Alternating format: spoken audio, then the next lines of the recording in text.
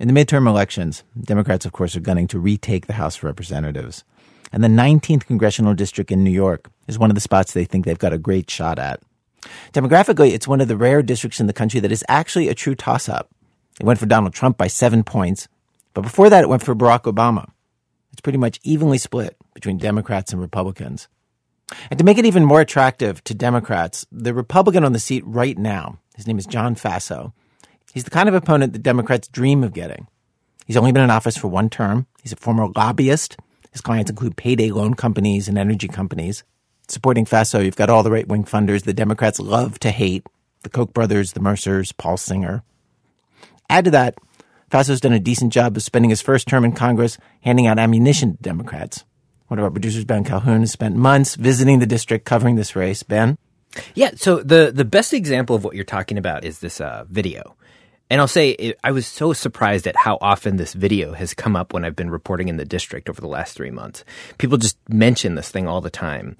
So in this video, Faso's completely surrounded by these protesters who are all opposing the Republican repeal of the Affordable Care Act, the repeal of Obamacare. And this woman comes up to him. I grew up right down the road. What's your name? The woman's name here is Andrea Mitchell. And she explains to Faso she's not just like any constituent.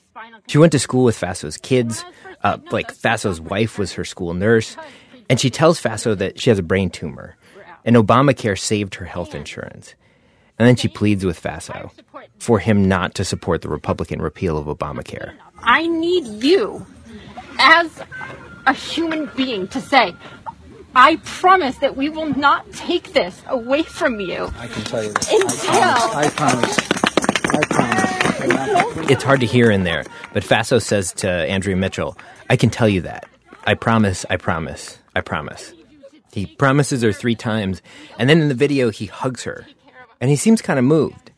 So Faso promises he's not going to support the Republican bill that's going to kill Obamacare.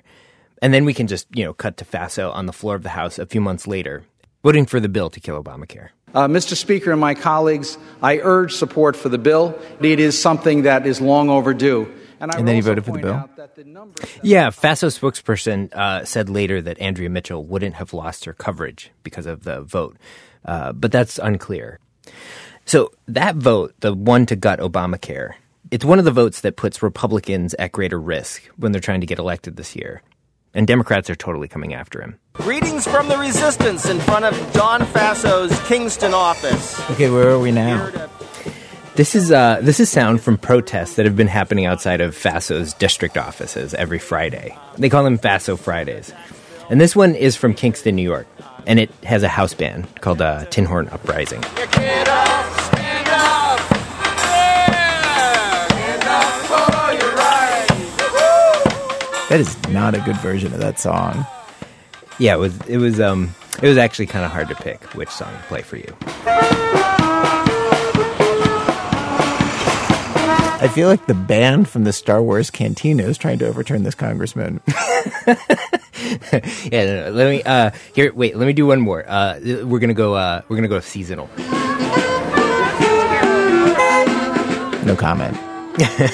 So these kinds of protests have been kind of a genre for Democratic activists all around the country. You've got Tuesdays with Toomey, Fridays with Frelinghuysen. These are just in different districts around the country. Yeah, all over the place.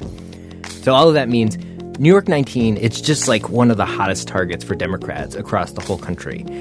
It's one of the seats that Democrats really believe they can flip and that they need to flip if they're going to retake the House, like top 15 easily. That's according to somebody who I talked to at the Democratic Party. Okay, so the Democrats are dying to take the House, and they're full of energy, they're full of enthusiasm, but at the same time, they don't agree how to take the House. And there's this big, messy fight over ideas and strategy between different groups in the party. And Ben, you've reported on this before here on our show. Mm-hmm. And one of the reasons that it's so contentious is that each faction thinks that the other faction could totally blow the Democrats' chances to win this fall.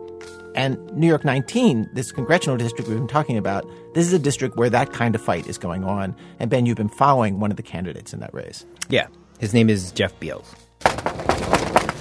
Hi, how you doing? Just wanted to say hi. I'm Jeff Beals. Don't be alarmed. I'm running for Congress. That's Beals knocking on doors right there. And I got interested in him because he's emblematic of this whole political moment, the way he became politically active, some of the things that he believes, but also, maybe most important, he was just willing to talk in this super honest way about things that were going on behind the scenes as Democrats are fighting with each other. And he just told me about conversations that you don't normally get to hear about in politics until maybe after an election is over. I've been covering people running for Congress for maybe 15 years, and I've just never had somebody talk to me this way. Okay, so that is our show today. We're going to watch this big, soupy fight that's going on in the Democratic Party play out through the experience of this one candidate, Jeff Beals, has had. From WBEZ Chicago, it's This American Life. I'm Ira Glass. And Ben Calhoun takes the story from here. Jeff Beals remembers the day that he decided to run for Congress. He was a high school teacher. He teaches history and civics, and he was killing time between classes. I'm sitting we have a little room, kind of a break room they'll let us use off the library where you could grab a cup of coffee. And I'm sitting there reading the news, and I see a blog post that people have declared their run for Congress in New York 19. And I say, oh, okay, who's that? That's good. We gotta beat Faso. And then I read about who it is. And one of them is an attorney from the largest lobbying law firm in the United States. Another one of them is a medical devices CEO who, off a link in that very article, is running a factory that's offshored American jobs. Beals is like, whoa, hold up. Wait a minute. This isn't matching what I think needs to happen right now. In 2016, he watched Hillary Clinton deploy the strategy Democrats have used for years. She raised tons of money from big donors and lobbyists and pushed moderate positions designed to offend as few people as possible. Beals and other Democrats, the ones on the Bernie side of things, thought that the party had lost its credibility with Americans. It was too cozy with Wall Street, too corporate, too insider, and out of touch. They saw Clinton as the pinnacle of what had become a losing strategy. I have total contempt for it because we just lost the presidency and outraised Donald Trump. So I'm totally fed up with the concept that money is the answer to how you win an election, because it self-evidently didn't win an election. It lost an election. After Clinton's defeat, Beals was upset and worried. And like a lot of Democrats, he started signing up for all kinds of stuff. Protests, voter registration stuff. He became a member of his local Democratic committee.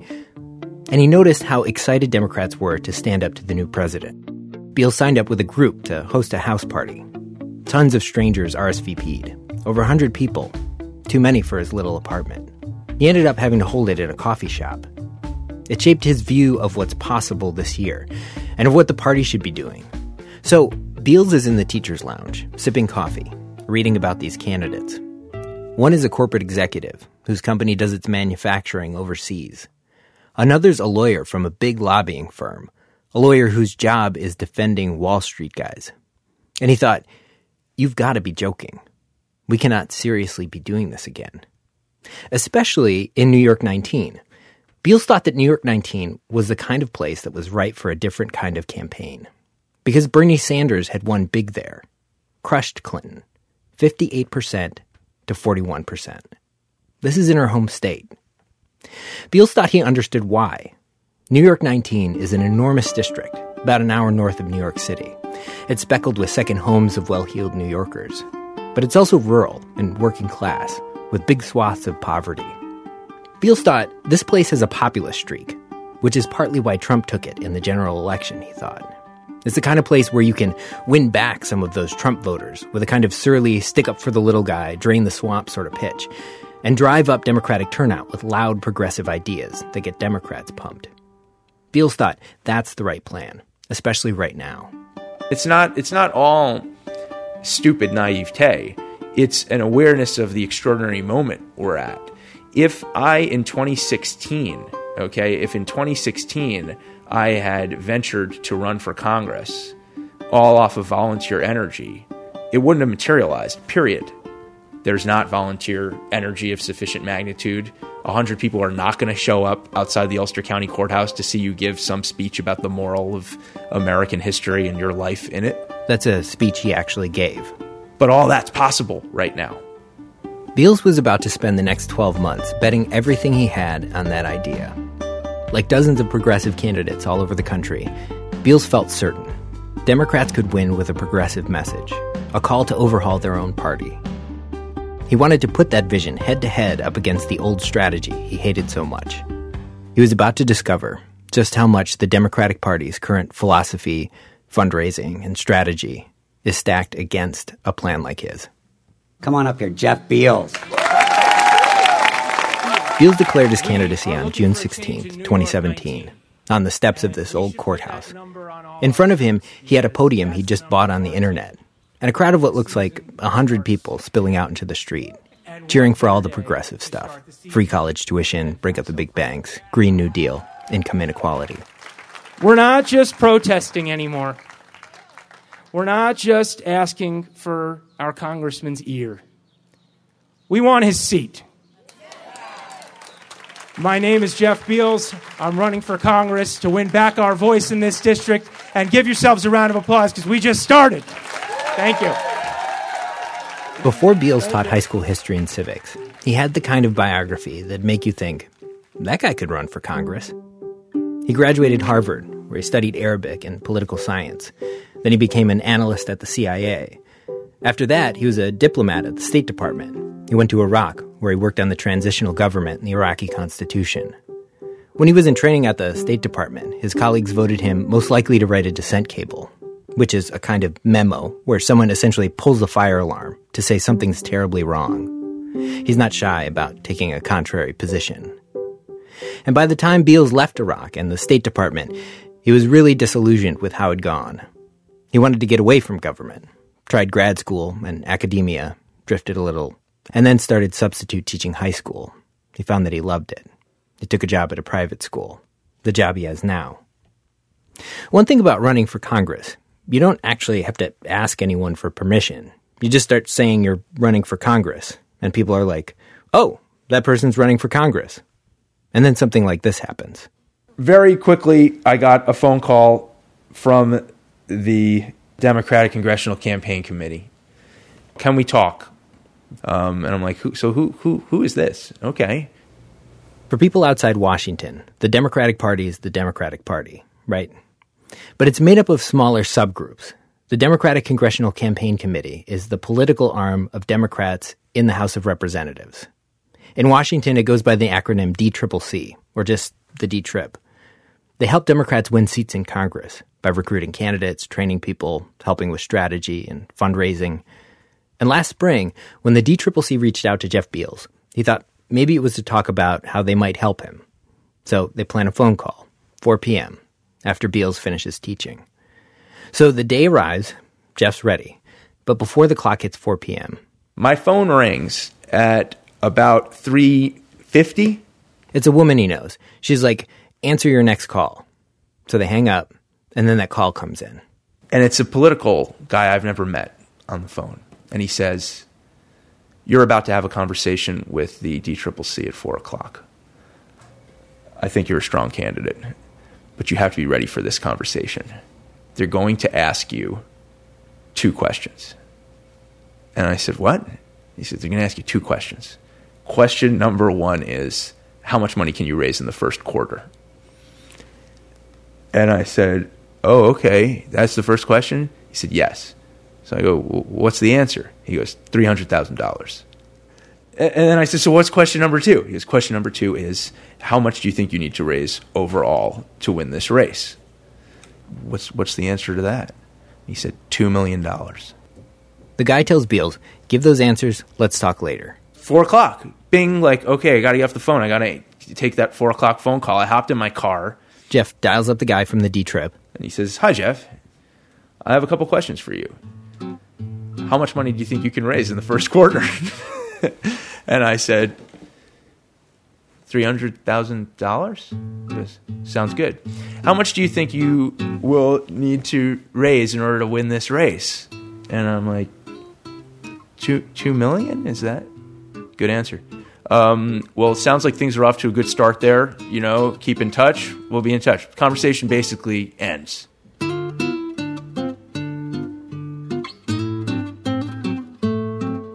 A DCCC spokesperson told me there was more to this conversation, but Beals maintains it was very, very focused on money.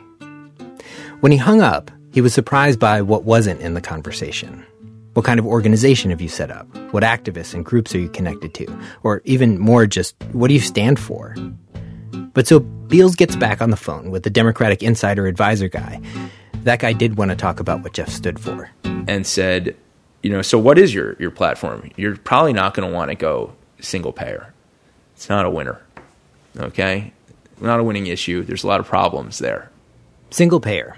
Government-run nationalized health care. Everyone gets health insurance from the government. Back when Republicans were trying to repeal Obamacare, Bernie Sanders launched a big push for this under the label Medicare for All. He chose that name because polls show that people love Medicare. And when he did this, Sanders sort of put a dividing line in the Democratic Party. On one side, you had the moderate and establishment wing of the party that was all single-payer health care. Hold your horses there, Che Guevara. Do you remember the epic political beating we took over Obamacare, for crying out loud? And then on the Sanders side of the line, you had the progressive wing of the party, who are all radical. Most Americans support it. Right now it's like 60%. Plus, it's exciting.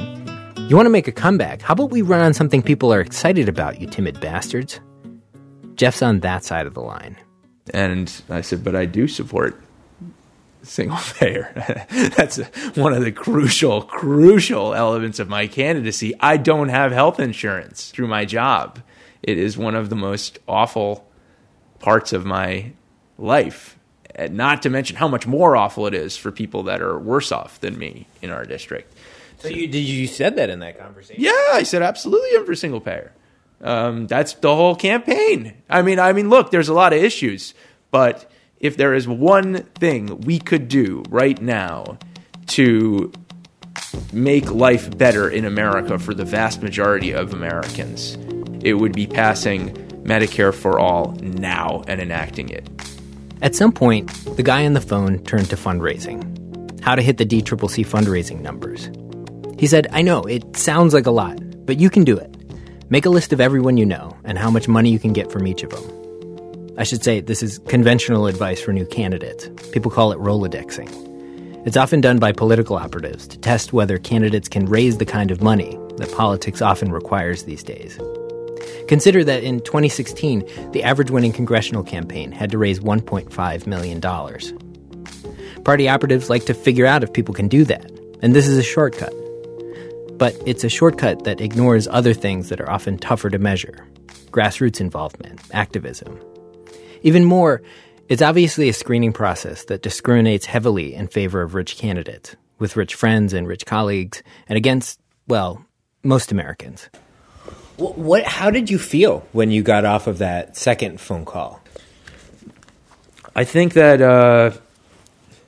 I just felt like I was talking to people who didn't have any idea what I was doing or what I cared about, and it was disconcerting and it made me sad momentarily. But I was surrounded in real life by so many people who were excited about the things that I was excited about and doing it for the reason that I was doing it, that I just decided those people were irrelevant. And if they weren't irrelevant, then I'd have to make them irrelevant.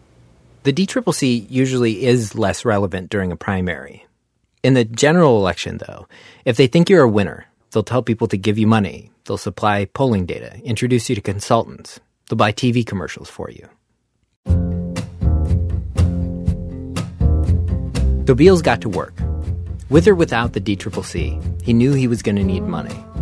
Hopefully, he thought, not as much money as the DCCC had told him on that call, but he was sure he was going to need some. So he set out to raise it. And when Beals started, he was optimistic. Sure, he knew, progressive politics aren't every Democrat's bag, but he thought surely there's some deep-pocketed progressive types out there. You know, Warren Buffett types, who are all, I'm crazy rich, tax me more, it's going to be good for America. People started trying to hook Beals up. A friend of mine who was with the Clinton campaign had a birthday party.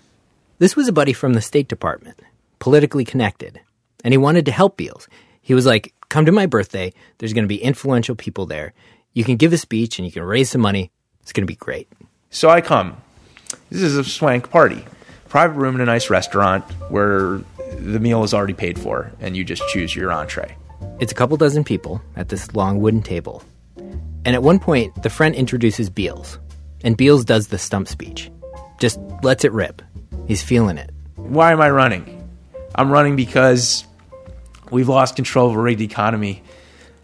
Income inequality has reached a terrible point where it threatens the basis of our democracy. We failed to take action sufficient after the 2008 financial crisis, and it's only gotten worse. We need Medicare for all now. It's a medley of progressive politics in the back room of a fancy New York restaurant. And you know, he's giving a political speech at a birthday party, which feels weird. Hard to read a room in a dinner party in a nice restaurant. Like, it's not the break into applause kind of crowd. So when they're silent, you're not necessarily thinking I'm flopping. But Jeff wraps it up. Dessert comes. And then his friend flags him down. And my friend says to me, he goes, what the heck are you doing, man? You got to tone that down. Do you understand who's in this room? You just alienated everybody here. He goes, that guy's the head of, and he had some bizarre name, Xantham Atlas Capital, something capital. He's like, that's the head of it, and he's pointing to this guy and that guy. He's like, that's not going to work. You should have talked about LGBT. That's what he told me. Did it surprise you that when he came up to you and said that? Yes. I mean, it did. I love him for it. Only your friends will be that straight to you, But Jeff was also kind of shaken up. He respected his friend's political savvy. So Beals called another buddy from the State Department, somebody who knew them both. It did cause me confusion. What am I supposed to be doing here, Because he was really upset. He thought you really blew a chance. You have no idea how much money was in that room. There was a lot of money in that room, and you left it all on the table. And I called a friend of mine who knows a lot about politics and is on this campaign. And I said to him, this is what our buddy said, that I should have talked to LGBT or I shouldn't have addressed those things. And he said, that way lieth the Goldman Sachs speech, Jeff. That way lieth the Goldman Sachs speech. Don't. This was a reference to these private events Hillary Clinton got paid to do with Goldman Sachs, saying one thing to them and something different to the public, catering to rich people, which was one of the very things Beals was running against. So he steeled himself, and he continued calling up major Democratic donors to find the progressive ones. He says often these conversations started out friendly enough. People liked Beals' resume, his background, qualifications.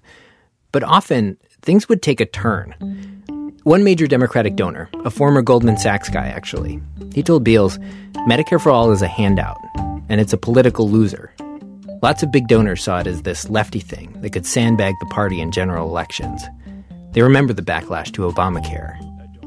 Another guy, investment banker type, he says, sure, I'll contribute.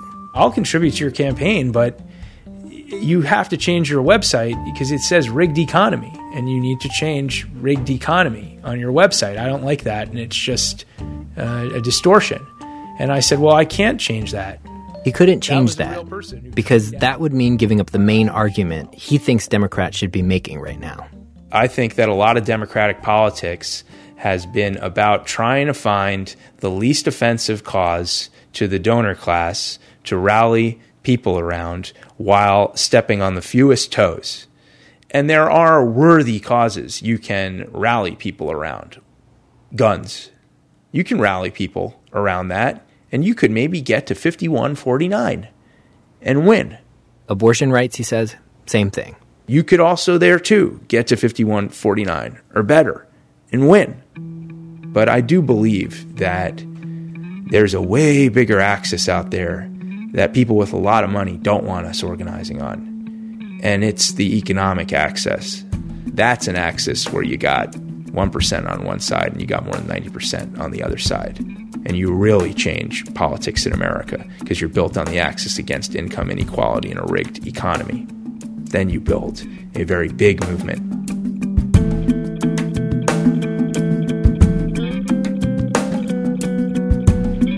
The more major Democratic donors Beals called, the more amazed he became at how explicit the conversations got, how direct they were in telling him to change what he was saying and campaigning on. Of course, like anybody, Beals figured politics was like this, but it was different to see it in real life, to be on the conversations, to be the person getting his arm twisted. He came to the conclusion that most of the Democratic Party's major donors are against progressive ideas. Research published by the Washington Post backs this up. Major donors do skew moderate.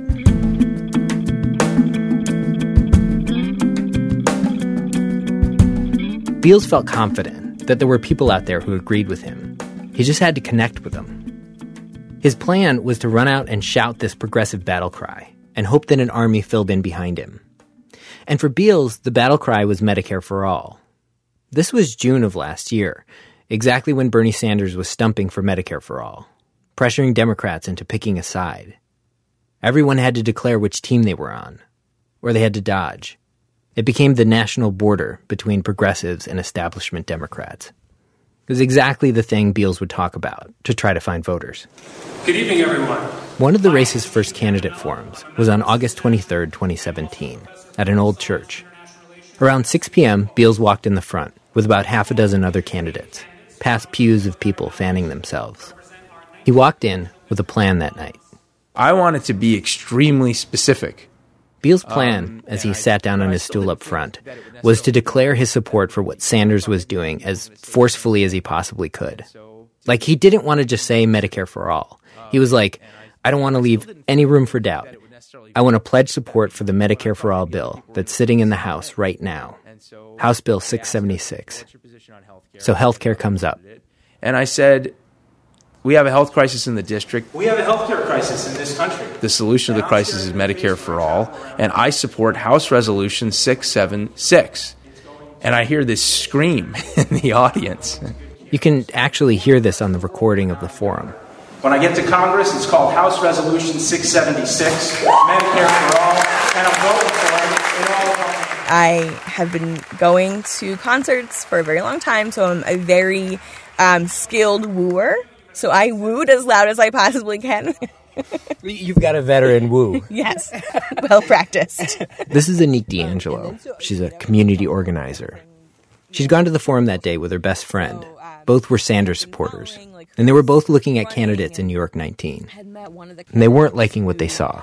We're like, oh, maybe we would get behind him if we had to. You mean because you were hearing the things that they were proposing and you were like, these don't sound like what? Like what? So we had decided after the last election, after the last primary, that this is the moment that things are going to happen and we need someone who, is for universalist programs, supports Medicare for All. And you were like, we could get a real progressive in this race. Yeah. Before Bernie, I had always thought moderate is as good as we're going to get. And this is why Anique yelled. Because when Beals said what he said, she felt like she'd found her candidate. She felt like she wanted a firm commitment on single-payer, Medicare for All. And she was hearing Democrats talk about fixing the Affordable Care Act and working towards universal coverage. And if Medicare for All and universal coverage sound like the same thing, here's the difference. Medicare for All is national health care. The government takes over the system, gives everyone insurance. Universal coverage is more general. I'd like to get everyone covered somehow. Maybe some people will keep their current insurance. Maybe some people will pay to get Medicare. Maybe we leave the system mostly how it is. Maybe we change all of this gradually. Anique isn't looking for this kind of incrementalism. She thinks that's what Democrats always say, and then they wuss out. She's fed up.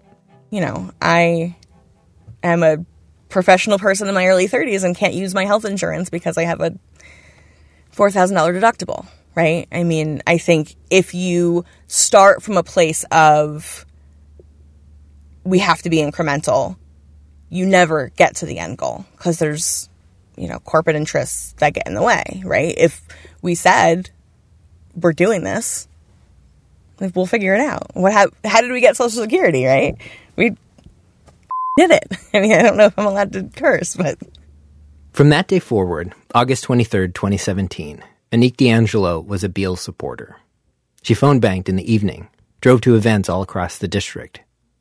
Soon, supporters like Anique were fanning out for Beals. The campaign was crystallizing around a plan. Sanders had gotten 35,000 votes in the primary, which Beals saw as 35,000 uniques scattered all across the district. So Beals' campaign looked at the map of where those votes had come from, the precincts where Sanders' support was the densest. They targeted their efforts there. If they could just get a third of those people, 12,000 votes, they figured they'd have a serious shot. Because, not to overwhelm you with numbers here, only 19,000 people voted in the last Democratic primary. So, 12,000. That could win this one.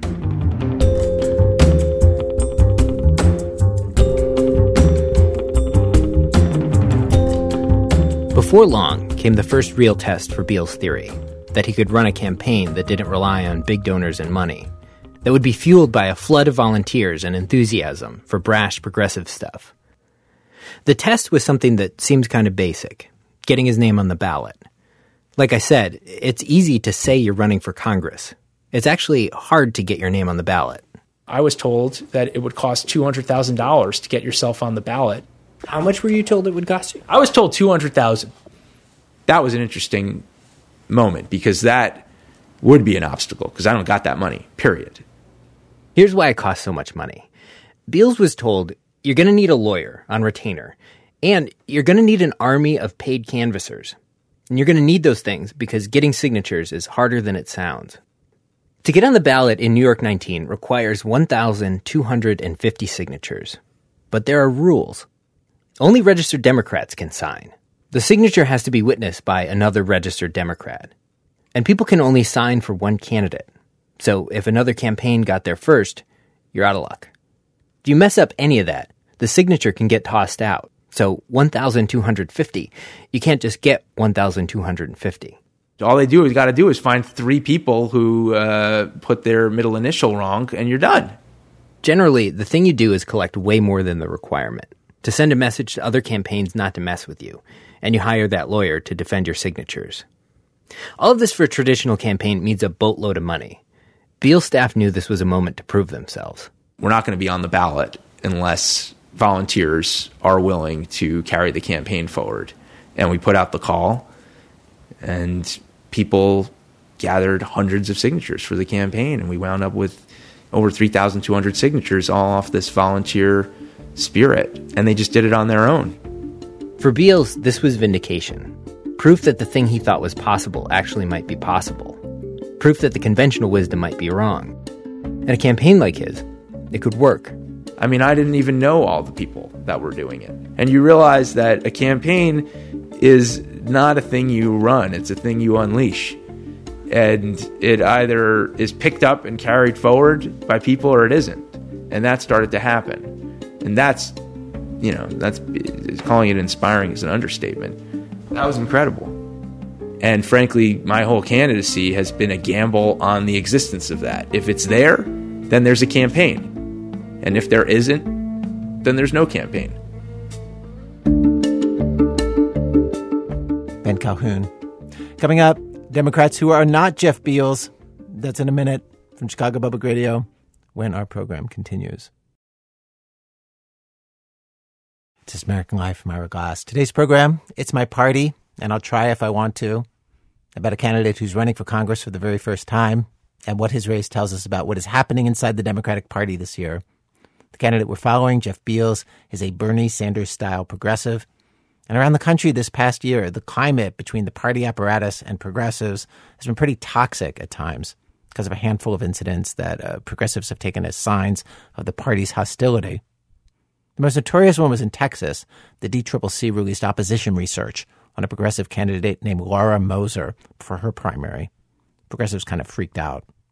There have been a few other blow-ups in Pennsylvania, Nebraska, New York, Minnesota, Colorado. Party officials say that they have nothing against progressive congressional candidates or their ideas.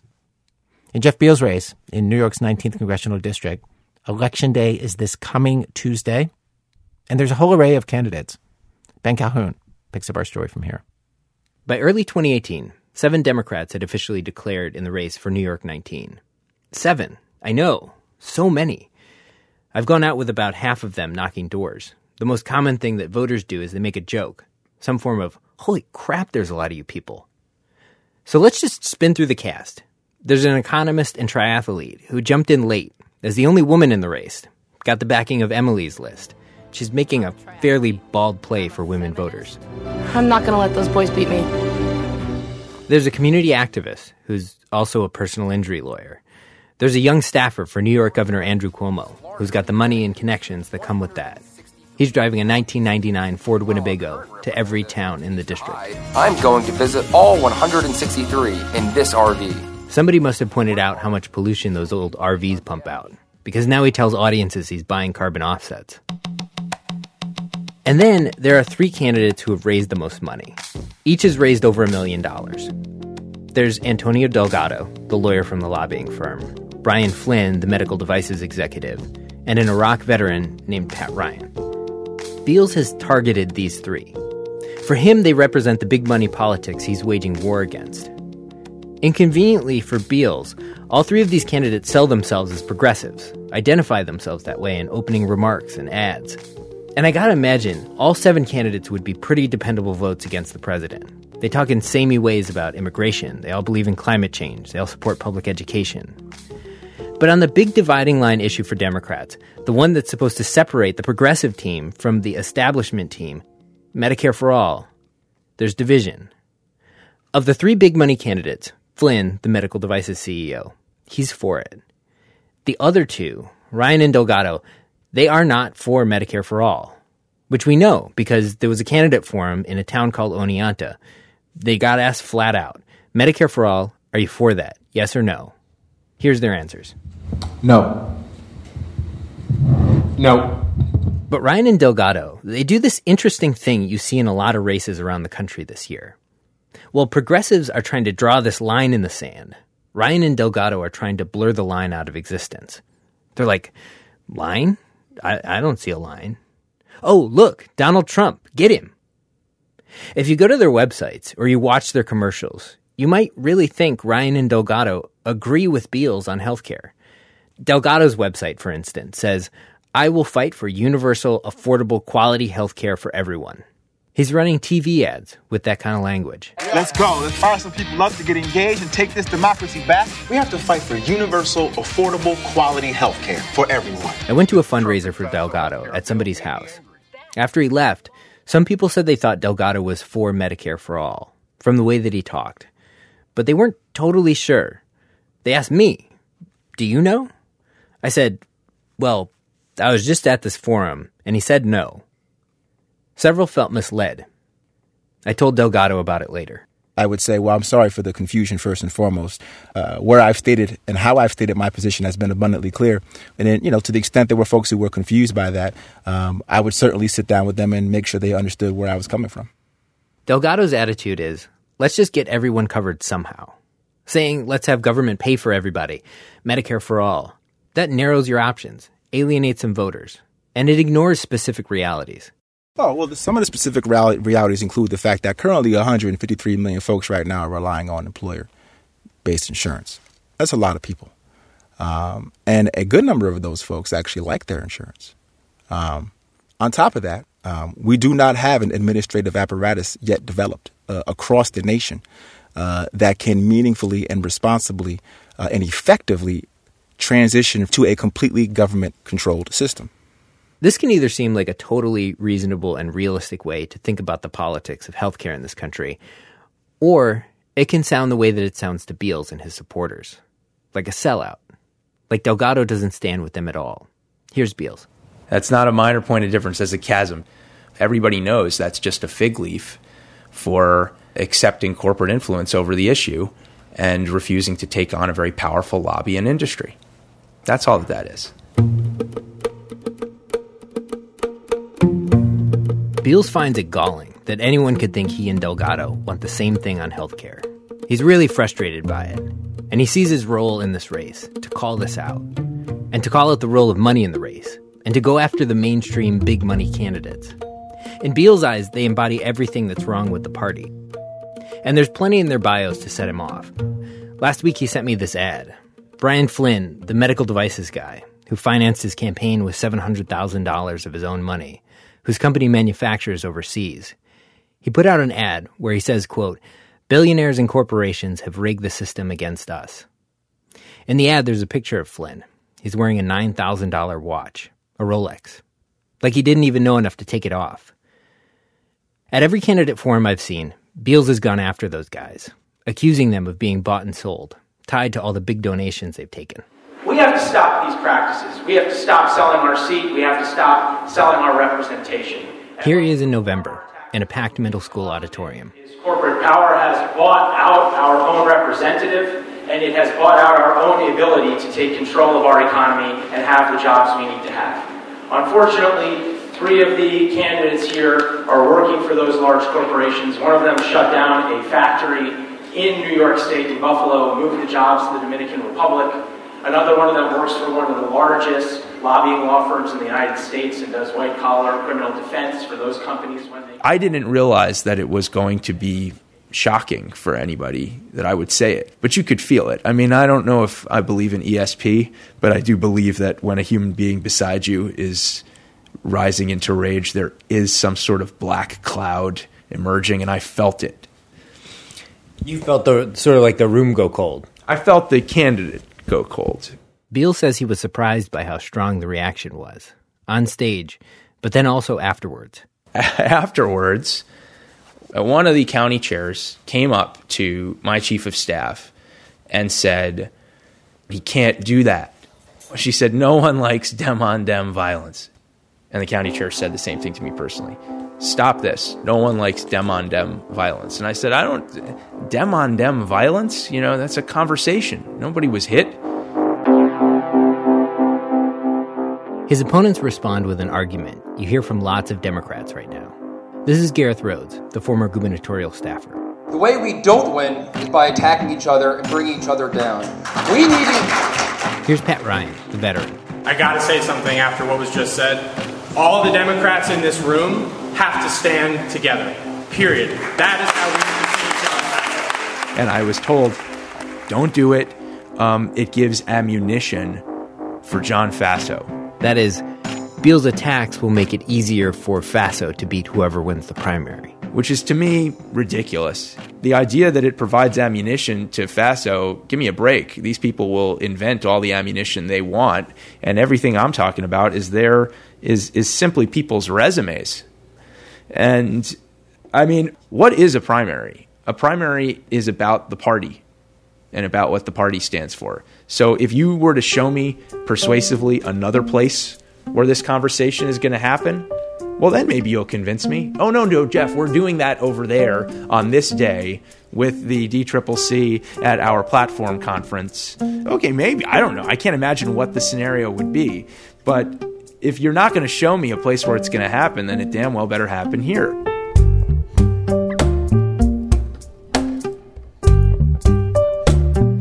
It's typical for the party, the DCCC, to check in with candidates and for campaigns to let them know how things are going. And every 3 months, the DCCC sends Beals fundraising goals. $450,000, $500,000. What he's supposed to raise that quarter. The kind of money they believe is necessary to compete against a Republican in a district like this. Beals missed all those fundraising goals. He's raised about $316,000, which might have been respectable a decade ago, but these days is near the bottom rung of viability. He thinks they don't get what he's doing, or the kind of campaign he's trying to run. He says the fundraising goals aren't just this neutral, practical bar to get over. They come with ideology. When the DCCC was saying, raise X dollars by this date, what they were really saying was adopt these positions and call the following people who are well known, who will contribute to a campaign if you have those positions, and you'll have this much money by that date. There was an ideological message there, but the fake of it was just asking for the money. Party officials insist that the fundraising goals, they're not ideological. They're practical. It's reality. Ian Russell used to be the political director for the DCCC. He says a campaign like Beals is imagining can win, but it's a lot harder and would require a huge grassroots organization. And he says in a district like New York 19, because it's so spread out, a lot of the fight happens on TV. If you're not running ads in the general election, you let your Republican opponent control the conversation. In Russell's experience, if a campaign like Beals does make it through the primary, the party can end up in a tough spot. They've got a limited amount of money. They don't want to pull money away from other races so that they can prop up an underfunded campaign like Beals. The DCCC isn't the Salvation Army and shouldn't be the Salvation Army. Their job is to help Democratic nominees who are viable get elected. They have to make tough calls about who to fund. Those calls are not made based on ideology. They're not made on anything except viability. That's been the case. It's always the case. It's not without controversy, but it's an unfortunate symptom of our political system right now that candidates have to be able to raise the money to compete. The Republicans have tens of millions of dollars in dark money at their disposal.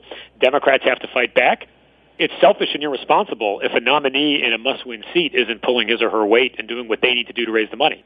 If candidates aren't able to raise at least some of those resources on their own and show that they're willing to put in the work, it substantially decreases the chance they'll get elected in the first place, but B, it requires the DCCC to move money in from other districts. Or, even worse, can result in a district coming off the board because the Democratic candidate just gets buried. I put to him Beals' case, that the donors the party steers him toward have a moderate agenda. And so what he says is, de facto, the fundraising goals you're giving for me are an ideological agenda. That's a cop-out. That's a cop-out. That's just not the case. I'm sure there are many moderate donors who are writing checks, but there's also an excited progressive wing of the party that's helping candidates raise millions and millions of dollars. Again, in this district, Zephyr Teachout's an example of that. Zephyr Teachout's a person. She's a progressive who ran against Faso in 2016. Russell points out that Teachout raised about $5 million, with politics a lot like Beals. She did that by making herself a little famous with progressives. She did things like get on MSNBC. So then she could get small donations from progressives all over the country. Russell says that's what candidates like Beals have to do. I worked for Howard Dean in 2003, 2004, who helped invent this idea of asking people for money on the internet. You can give people the chance to come in and help your campaign if it's a cause that excites them and inspires them, but you have to put the work out to make it happen. You can't just sit back and expect somebody else to come in and do the work for you, or for the DCCC to come in and bail you out. That's just not how it works.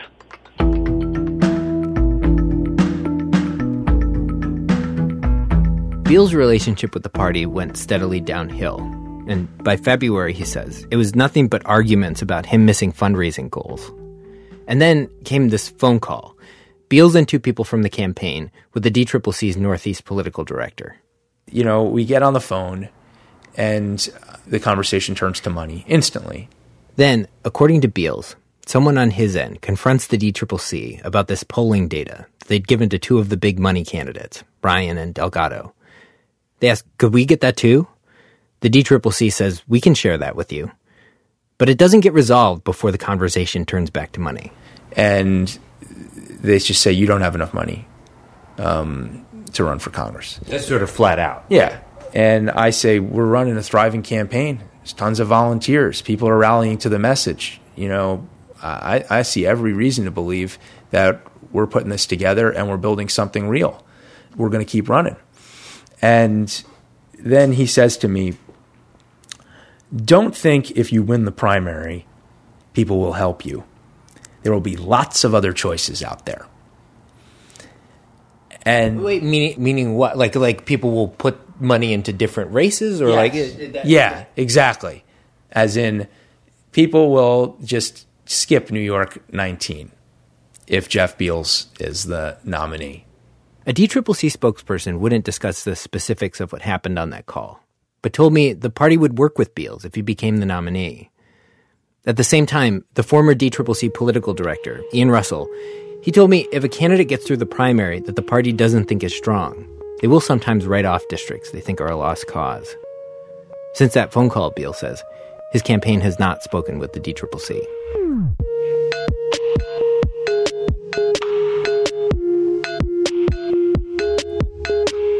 Democrats are so desperate to win this year. I heard it over and over. And though Beals has his theory on why a campaign like his can beat a Republican in the fall, even some progressives are nervous to go along with him. One progressive group got into a particularly bitter fight over all this. The group Citizen Action. It's a branch of a national group. There's lots of chapters. Very active chapter in New York. Their volunteers run FASO Fridays. Oriana Mayorga was in charge of Citizen Action's endorsement committee in New York 19. She'd moved to the district to work for Citizen Action as an organizer. She's a Beals supporter. In January, Mayorga gathered an endorsement committee of 12 who interviewed the candidates. They discussed, then they voted. There were 7 votes for Jeff Beals and 5 for Antonio Delgado. People wanted Jeff Beals. That was not a huge shocker. Citizen Action is progressive. They hold events and rallies for single-payer health care. We're like, Citizen Action is this grassroots organization that fights corporate power. So in no way would I think that they would want to endorse somebody who is from Wall Street, has all these corporate donors backing them and isn't, for Medicare for all. Mayorga sent word to the state leadership of Citizen Action. Here was our vote. But what happened next surprised her. State leaders said the vote had been too close, closer than they wanted. Essentially, look at this some more and try again. Mayorga says following that first vote, state leaders called members of the committee. They told people they thought Delgado was a stronger candidate.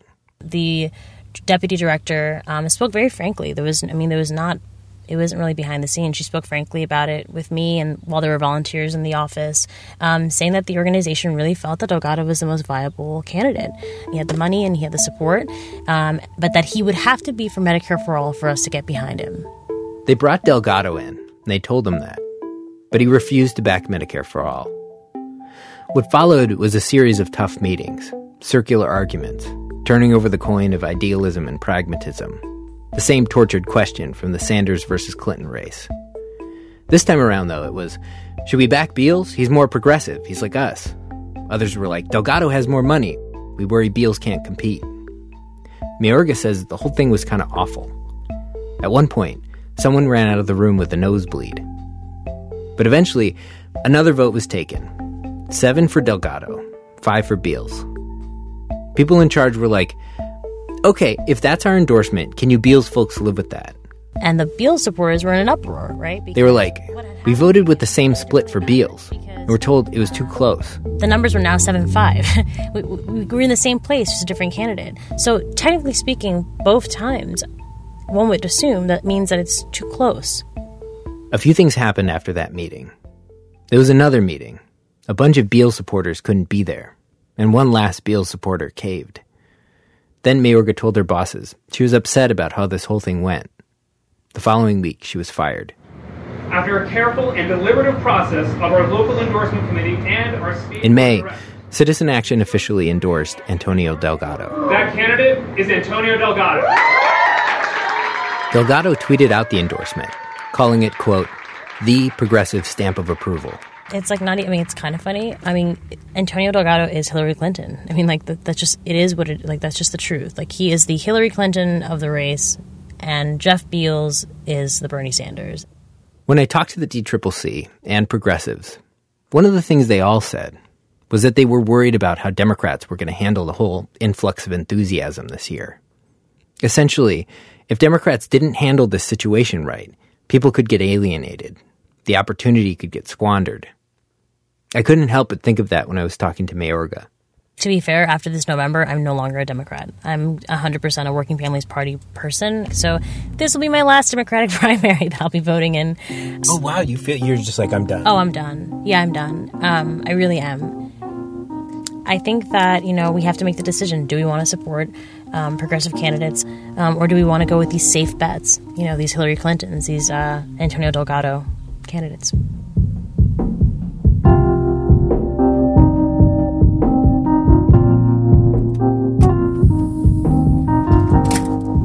Hi, how you doing? I'm Jeff Beals. I saw Beware of Dog Kisses, but those are kisses. It's a good dog. He's excited. Recently, I followed Beals as he canvassed in Oneonta, a beautiful town up in the mountains of New York. He moved quickly from one porch to another, with a keen eye out for Bernie Sanders stickers on bumpers and in windows. And the telltale sign. Though Beals says his relationship with the National Party went cold, progressive groups have jumped in to help him. a group of former Sanders staffers, the Justice Democrats, and a group of former Sanders activists, the People for Bernie Sanders. They both endorsed Beals. And those endorsements, they serve as this kind of shorthand for progressive voters. At one house, this sweet guy named Dana came to the door. He had a Sanders sticker outside. I'm a Democrat. I'm a progressive. Okay, well, me too. So. Me too. I've been looking for you. Beals gave his pitch. He's a teacher, thinks the economy is working against most people, Medicare for all.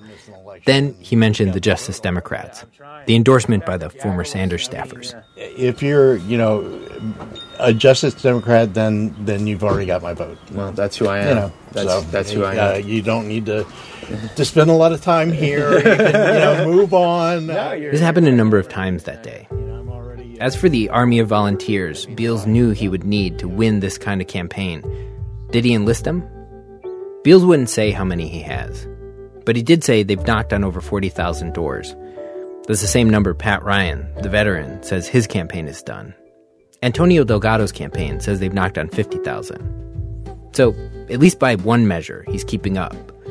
Though Ryan and Delgado are both running TV ads, and Beals is not.